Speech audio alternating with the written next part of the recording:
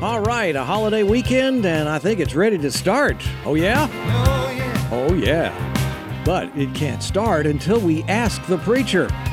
Ask the Preacher, brought to you by Believers Fellowship Church, located in North Lakeland. God have mercy on me, on me. God have mercy on me. Ask the Preacher with John Freed. John's taking the day off. Sitting in is George Locke. Yip, yippee. It is a beautiful Friday out there, and welcome to the radio program, all you beautiful people out there in Radio Land. 4th of July just around the corner, America's birthday. It's exciting times. We're going to talk about that a little bit today, and I'm going to do my absolute best to offend everybody. So stick with me. It's going to be pretty fun. You can join in on the conversation. Call 863-682-1430. That's 863-682-1430. You can also check us out on AskThePreacher.com. And on AskThePreacher.com, you can check out previous episodes, submit questions. We'll do our best to answer them on follow-up episodes, as well as check out the phone number in case you forget what it is, 863-682-1430. You can ask a question that's either on topic, off topic, or join in on the conversation. Like I mentioned, we are celebrating America's birthday on the 4th, and I wanted to read something really quick. It's lyrics from one of my absolute favorite songs written by a gentleman named Carmen who has passed away in the last couple of years, and I'm going to read just parts of it briefly. George Washington, Thomas Jefferson, Samuel Adams, First Chief Justice John Jay. Names synonymous with the spirit of our country, founding fathers of the USA. Over 200 years ago, they shook off the chains of tyranny from Great Britain by divine call. Citing 27 biblical violations, they wrote the Declaration of Independence with liberty and justice for all. But something happened since Jefferson called the Bible the cornerstone for American liberty and then put it in our schools as a light. Or since give me liberty or give me death, Patrick Henry said, our country was founded on the gospel of Jesus Christ. We eliminated God from the equation of American life, thus eliminating the reason the nation first began. From beyond the grave, I hear the voices of our founding fathers plead, you need God in America again. And so the question I have for all of you today, listening in Radio Land, is it possible to be an American without being a Christian? So we're going to dive in today and talk about what it means to be an American and what it means to walk in the footsteps of our founding fathers. Before we do that, we're going to go to a caller on the line. James, welcome to Ask the Preacher. What's on your mind? How are you doing today? Hey, James, I'm doing great. What's up? At the bottom of the hour, if you would, you can try to answer this question for me, for your listening audience, because I know what you got your plans for right now. But my question is pertaining to 2 Kings chapter 8, verse 26. Okay. And 2 Chronicles chapter 22, verse 2. Do you want to shed some light on what that's talking about? I'm sorry, you said 2 Chronicles 2:22? Yes, in other words, 2 Chronicles 22, 2 Chronicles 22, verse 2, and 2 Kings chapter 8, verse 26. So what's the question? The question is this. In 2 Kings, it shows Ahaziah was 22 years old when he became king and reigned 1 year in Jerusalem, where 2 Chronicles 22:2 says Ahaziah was 42 years old when he became king and reigned 1 year in Jerusalem. I really want to put your thinking cap on because, this is one I couldn't be able to answer. So I want to see about other people's opinions. And so at the bottom of the hour, I'll be waiting for your response on that, okay? Fair enough, James. That's a great question, and I have answered that before. I'm not sure if I've done it on this particular radio program, but we'll tackle that at the bottom of the hour. I got it here on my notes. Very good. And we'll revisit the question, and then we'll tackle that answer. So thank you for calling. Thank you for listening, James. Bye. I appreciate it. Bye. So just before James called, I mentioned one of these lyrics that the Founding Fathers cited 27 biblical violations. And after about 30 years of trying and protesting and going before the king and stating their grievances, they finally said, you know what, enough's enough. I think it's time for us to split, to part ways with, at that time, the greatest superpower in the world. And I want to talk about these grievances. We're not going to read all of them, but I want to read a couple of them. And I want you to just ponder in your heart if this sounds familiar to what we're experiencing today. So if we look at the grievances listed in order, we start with number 14. It talks about the quartering of large bodies of armies among us. And I wanted to state 14 because number 15 says, and for protecting them, these large bodies of government employees, if you will, for protecting them by mock trial from punishment for any murders which they should commit on the inhabitants of these states. So that was one grievance.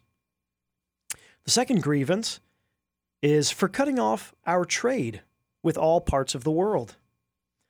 Grievance 17, for imposing taxes on us without our consent.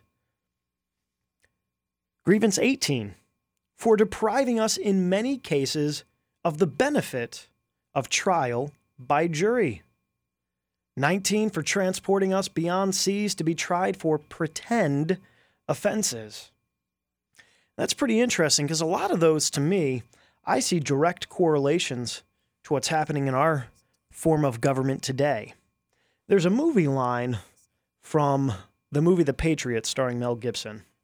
And one of the lines that he says goes something like this. He says, well, tell me, why would I trade one king 3,000 miles away for 3,000 kings 1 mile away?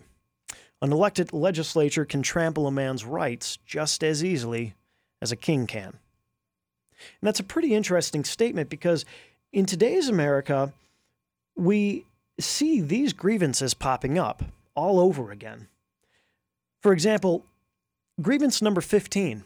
We have people who are government employees or the children of government employees getting mock trials, slaps on the wrist, specifically Hunter Biden, getting a slap on the wrist for gun crimes and tax crimes that people have gone to jail for 5 years for. Yet he has a mock trial, if you will. You have people being cut off of their trade in all parts of the world where we see cancel culture, these businesses and financial institutions that are in league, in bed.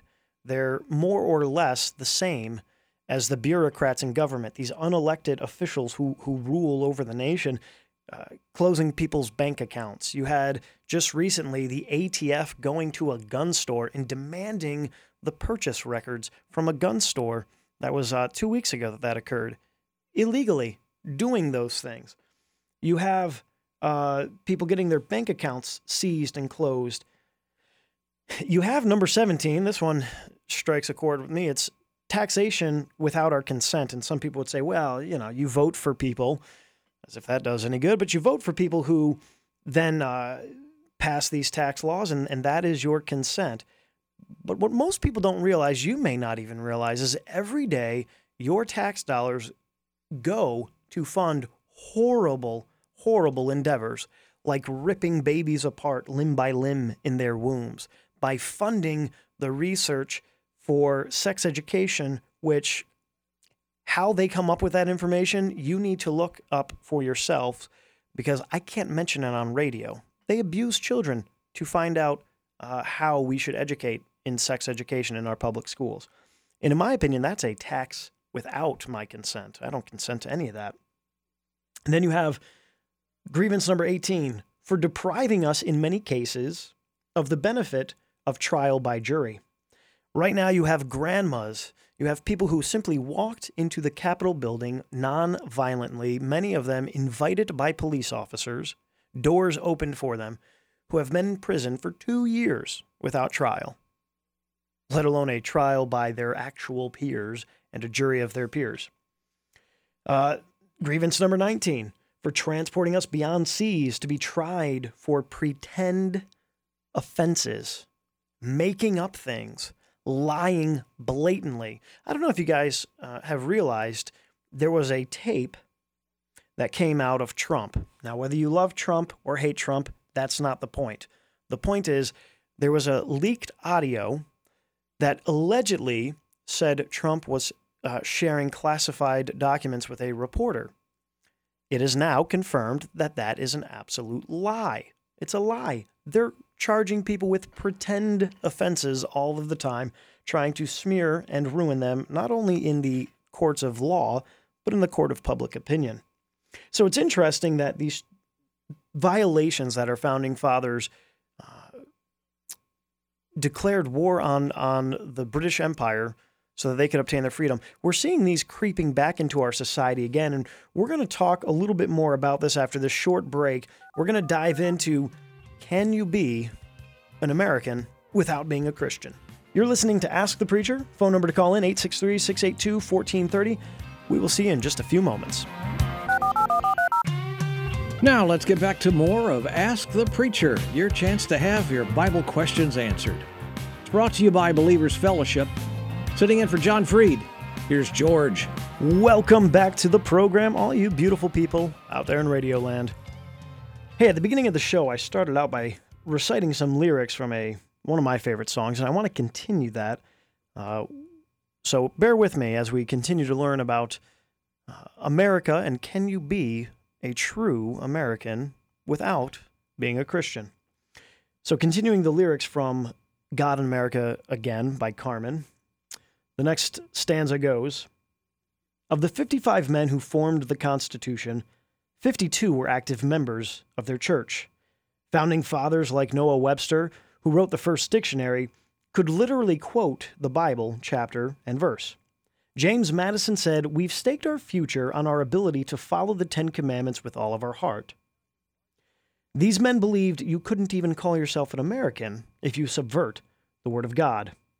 In his farewell address, Washington said, "You can't have national morality apart from religious principle." And it's true, because right now there are nearly 150,000 kids carrying guns to these war zones we call public schools. If you were to, that's the end of the song for the moment, but if you were to ask people what it is to be an American, can you describe Americanism? You'd get a wide range of answers. Some people would say, well, to be an American means, you just love freedom. Some people would say, it just means to be born in America. And I guess on the surface that's true. But there are some qualities, some cultural differences that have made the United States unique. Of all the nations that have ever been founded throughout the history of mankind, there has not been a nation that has led to more people being prosperous or free than the United States.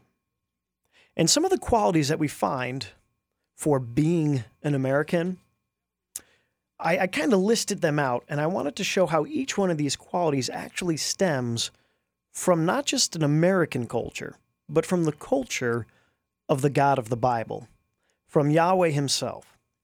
So the first one is equality. And, I was born in the 80s. I'm a 90s child, a early 2000s child. And I really believe that our generation, my generation, was the first and unfortunately, at the moment, the last generation that was truly colorblind.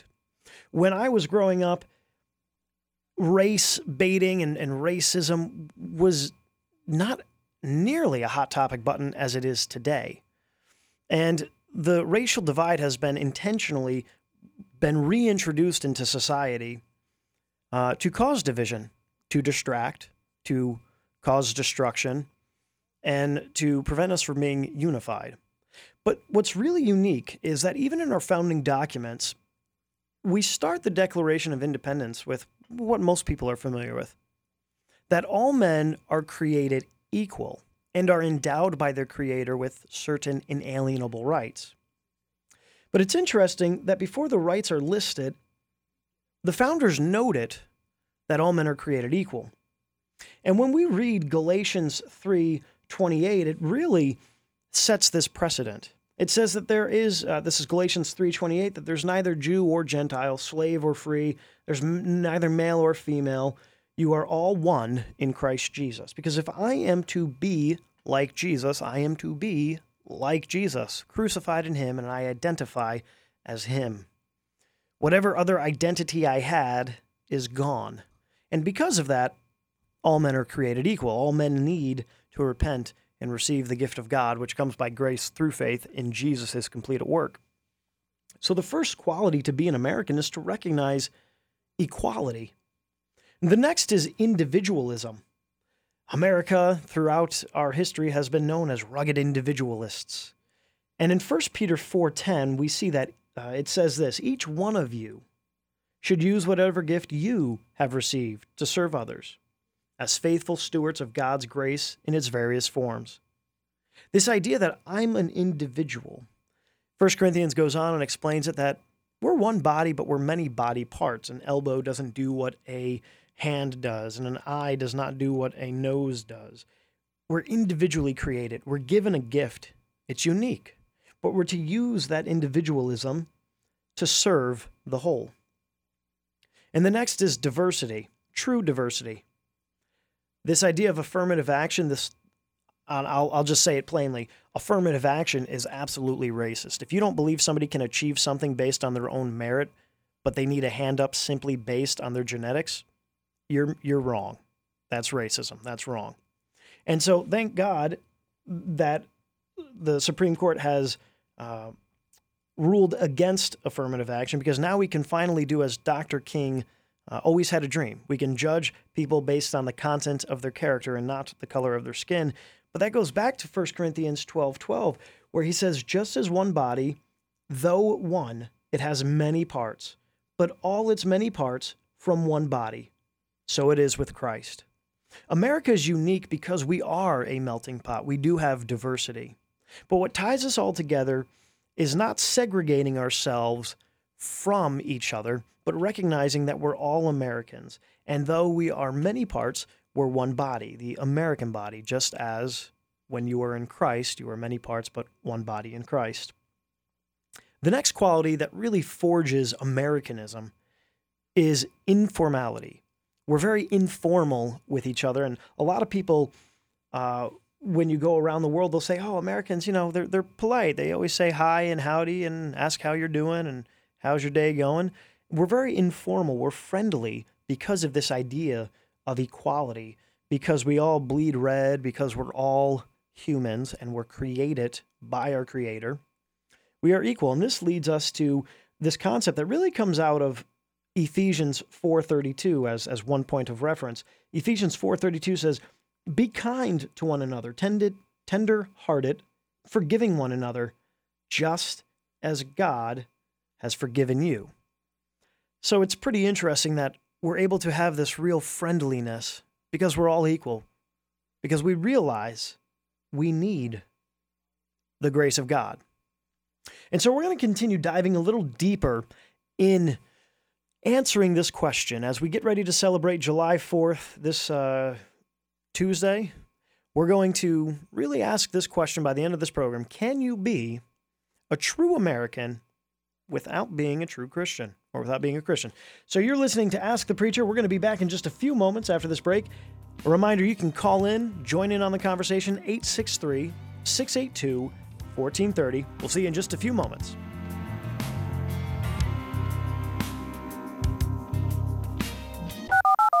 Now let's get back to more of Ask the Preacher, your chance to have your Bible questions answered every Friday from 5 to 6. Brought to you by Believers Fellowship Church. John Freed is your host. He's out today. Sitting in is George Locke. Welcome back from the break, all you beautiful people out there in Radioland. Hey, before we took the big break, we had James call in, and James had a question about some differences. Some people would say contradictions, some people would say discrepancies, errors between some information we see in 2 Chronicles and some information we see in 2 Kings. And so, James, I want it to be fair to you, and I think I've mentioned this before on previous programs. This is one of those verses where I love doing apologetics, and I love doing I hate calling them debates, but we'll say debates for the sake of clarity. But I like doing debates with folks, and this is one of the verses that usually atheists or people who are trying to say, "Oh, the Bible is obviously wrong. It's been translated and retranslated so many times. It's got errors, and people change things in it." And so there's generally three consensus views that I've heard of in terms of explaining the differences between the ages mentioned in 2 Kings chapter 8, verse 26, and 2 Chronicles 22:2. One says that he began reigning at 22 years old. The other one says he began reigning at 42 years old. And so there's three general ideas. Number one is that it's not really mentioning his age at ruling individually. It's mentioning his rule as a co-ruler with his father. Not a big fan of that one, but that is a consensus. And so they're saying, well, look, one is saying his reign as an individual. One is saying, okay, when his dad died, then he began reigning fully. So that's the difference between 22 and 42. The other idea is that it's kind of a summation of the entire dynasty of King Ahab. You had Omri, who reigned for 6 years. You had Ahab, who reigned for 22 years. Then you had Jerome, which is another 12 years.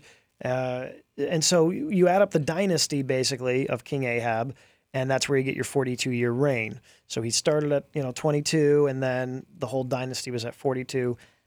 That's another idea. And then you have the fourth contention, which is actually the one that I prescribe to myself, is that it is actually a mistranslation. And I think it's a mistranslation because he probably started to reign at 22, and throughout copying these manuscripts, somebody smudged the paper, ripped the paper, wrinkled the paper, and ended up writing 42 in the Second Chronicles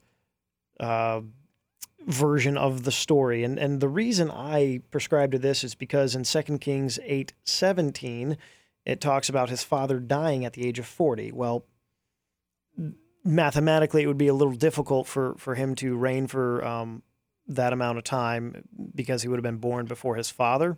And so in this particular instance, I think that this is a tangible example where, yeah, there was not a translation error per se, but a copying down error, right? They didn't have Xerox machines or, control paste, control copy like we do on modern computers. So somebody probably fudged the numbers as it was. And there are some texts that actually show 22 for both accounts. So I think there's evidence that Arabic text and Syriac text, they show 22 for both, and I think that's probably correct. Now, does it make that big of a difference in the grand scheme of God's word?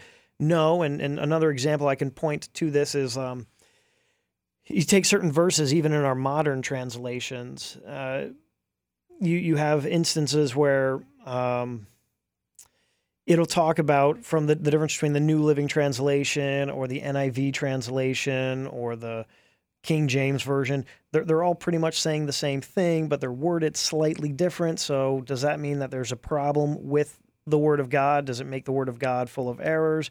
Well, not really. They're still conveying the same truthful thought, and in this case, I think it was just a smudge in the numbers, and it got copied down. But there are still texts that show 22 for both accounts.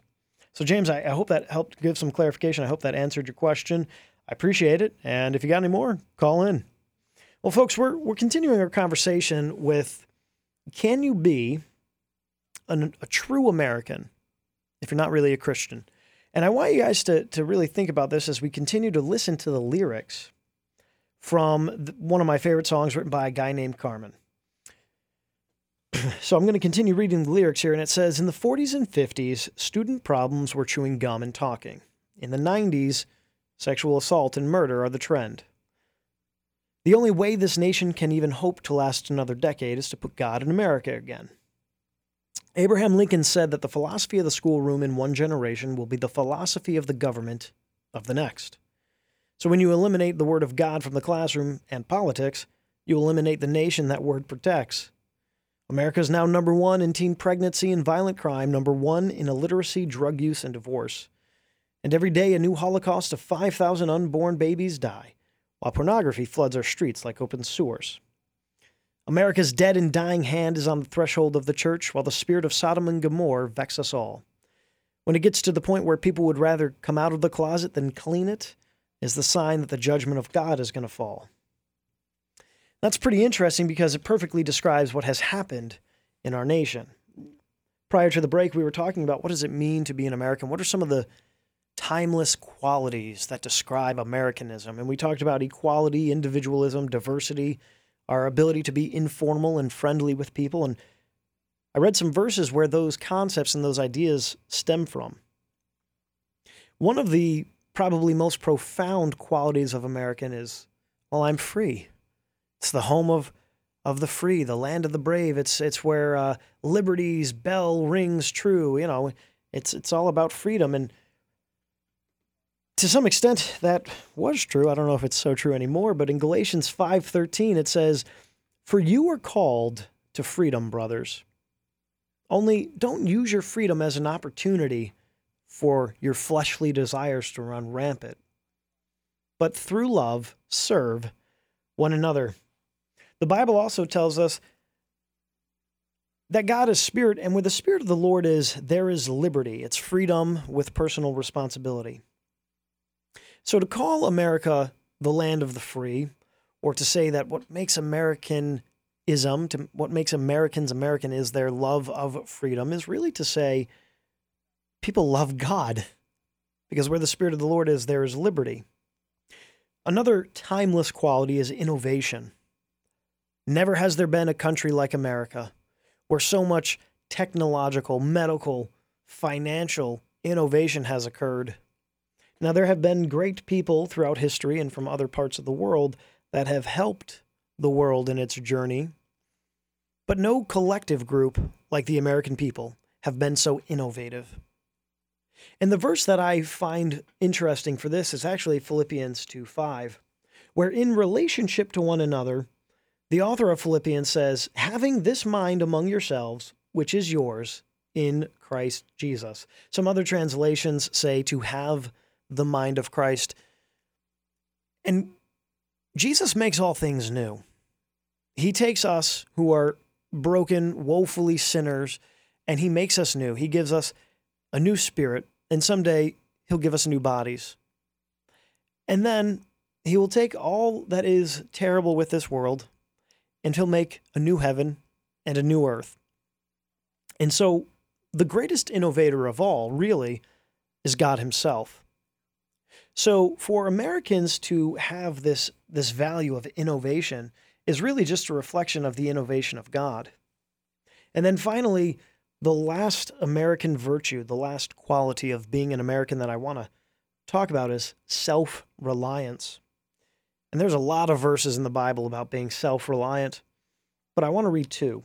The first one is from 2 Thessalonians 3:10, and it says, "For even when we were with you, we would not give you this command. If anyone is not willing to work, let him not eat." And then the second verse is Proverbs 12:27. "Whoever is slothful will not roast his dinner, but the diligent man will get precious wealth."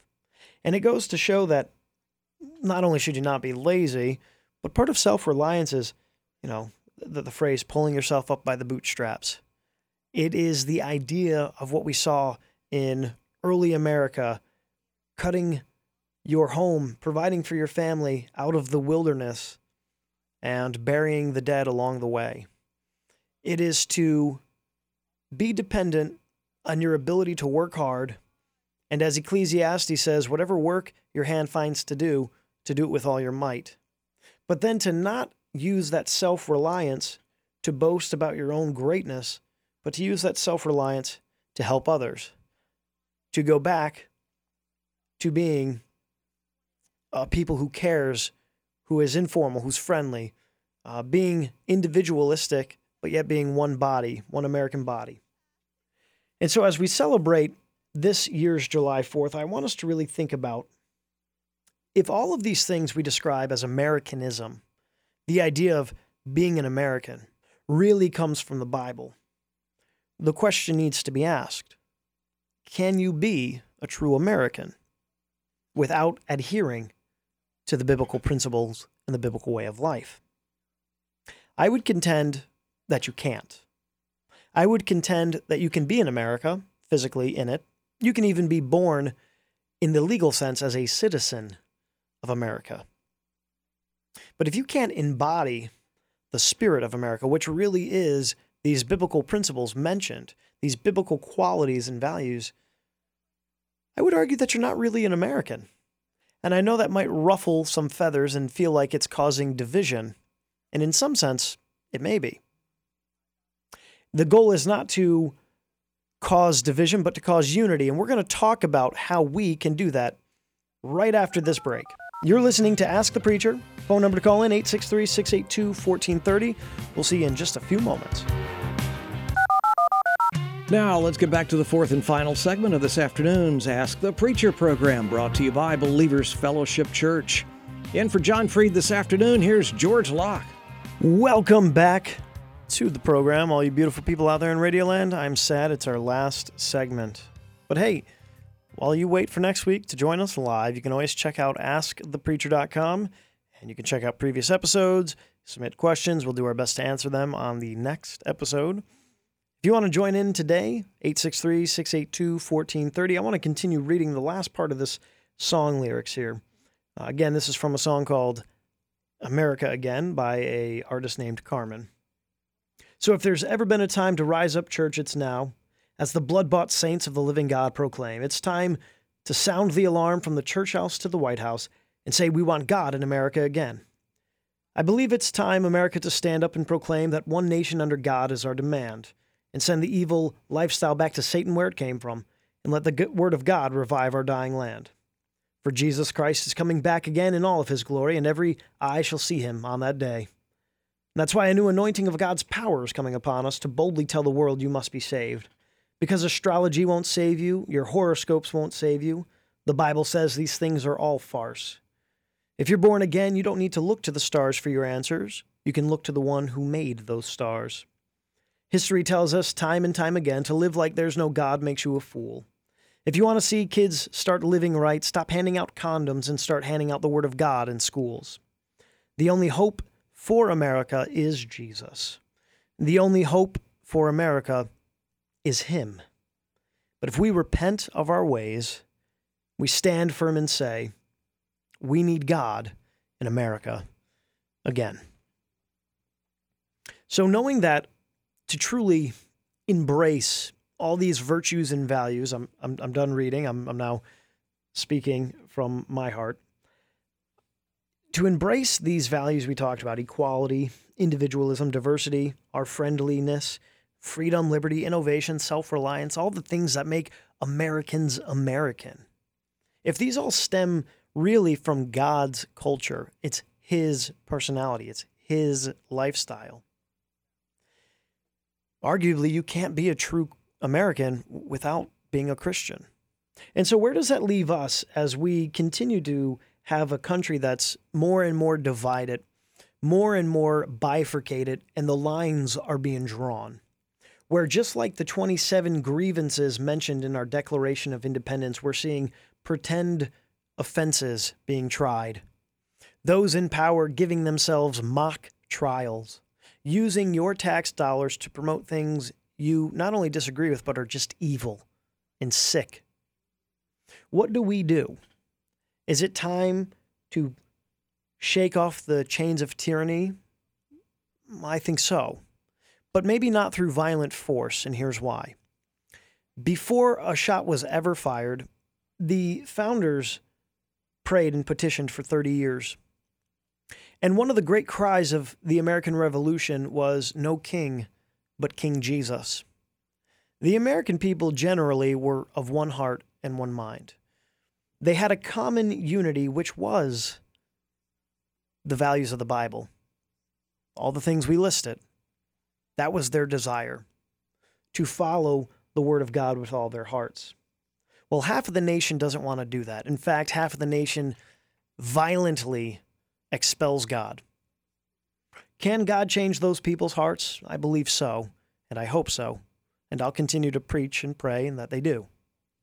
But until they do, I think it's incumbent on us, true Americans, those who follow the principles of God's Word, to stand firm and make our voices heard through peaceful protest.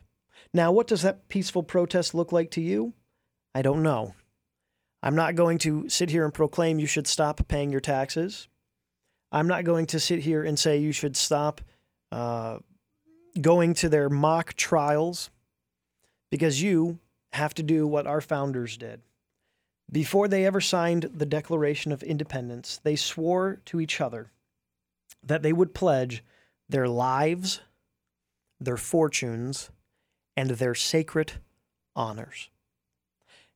And before they pledged their life, their fortune, and their sacred honor, they made sure that they were right with God. Will the United States stand for another 200 plus years? I don't know. But I do know that if we don't change course, we won't last another 2 years. At least not the America that was and could be again. So as we get ready to celebrate this July 4th, I would encourage you to ponder in your own heart, can I truly be an American without being a Christian? If you don't know Jesus, if you don't know what it means to follow him and to have these values that are his values, seek him with all your heart, and he'll show you things you can't begin to imagine. That's Jeremiah 33:3. And if you are following Jesus and you believe in the dream that is and was America, I would encourage you to remember those who fought and died to give us this nation, and to ponder in your own heart, as the Bible says about Mary, all of these things, and decide if you're willing to, at some point, swear your life, your fortunes, and your sacred honor. Have a great 4th of July. May God bless you, and may God bless the United States of America. I'll see you guys all next week on Ask the Preacher.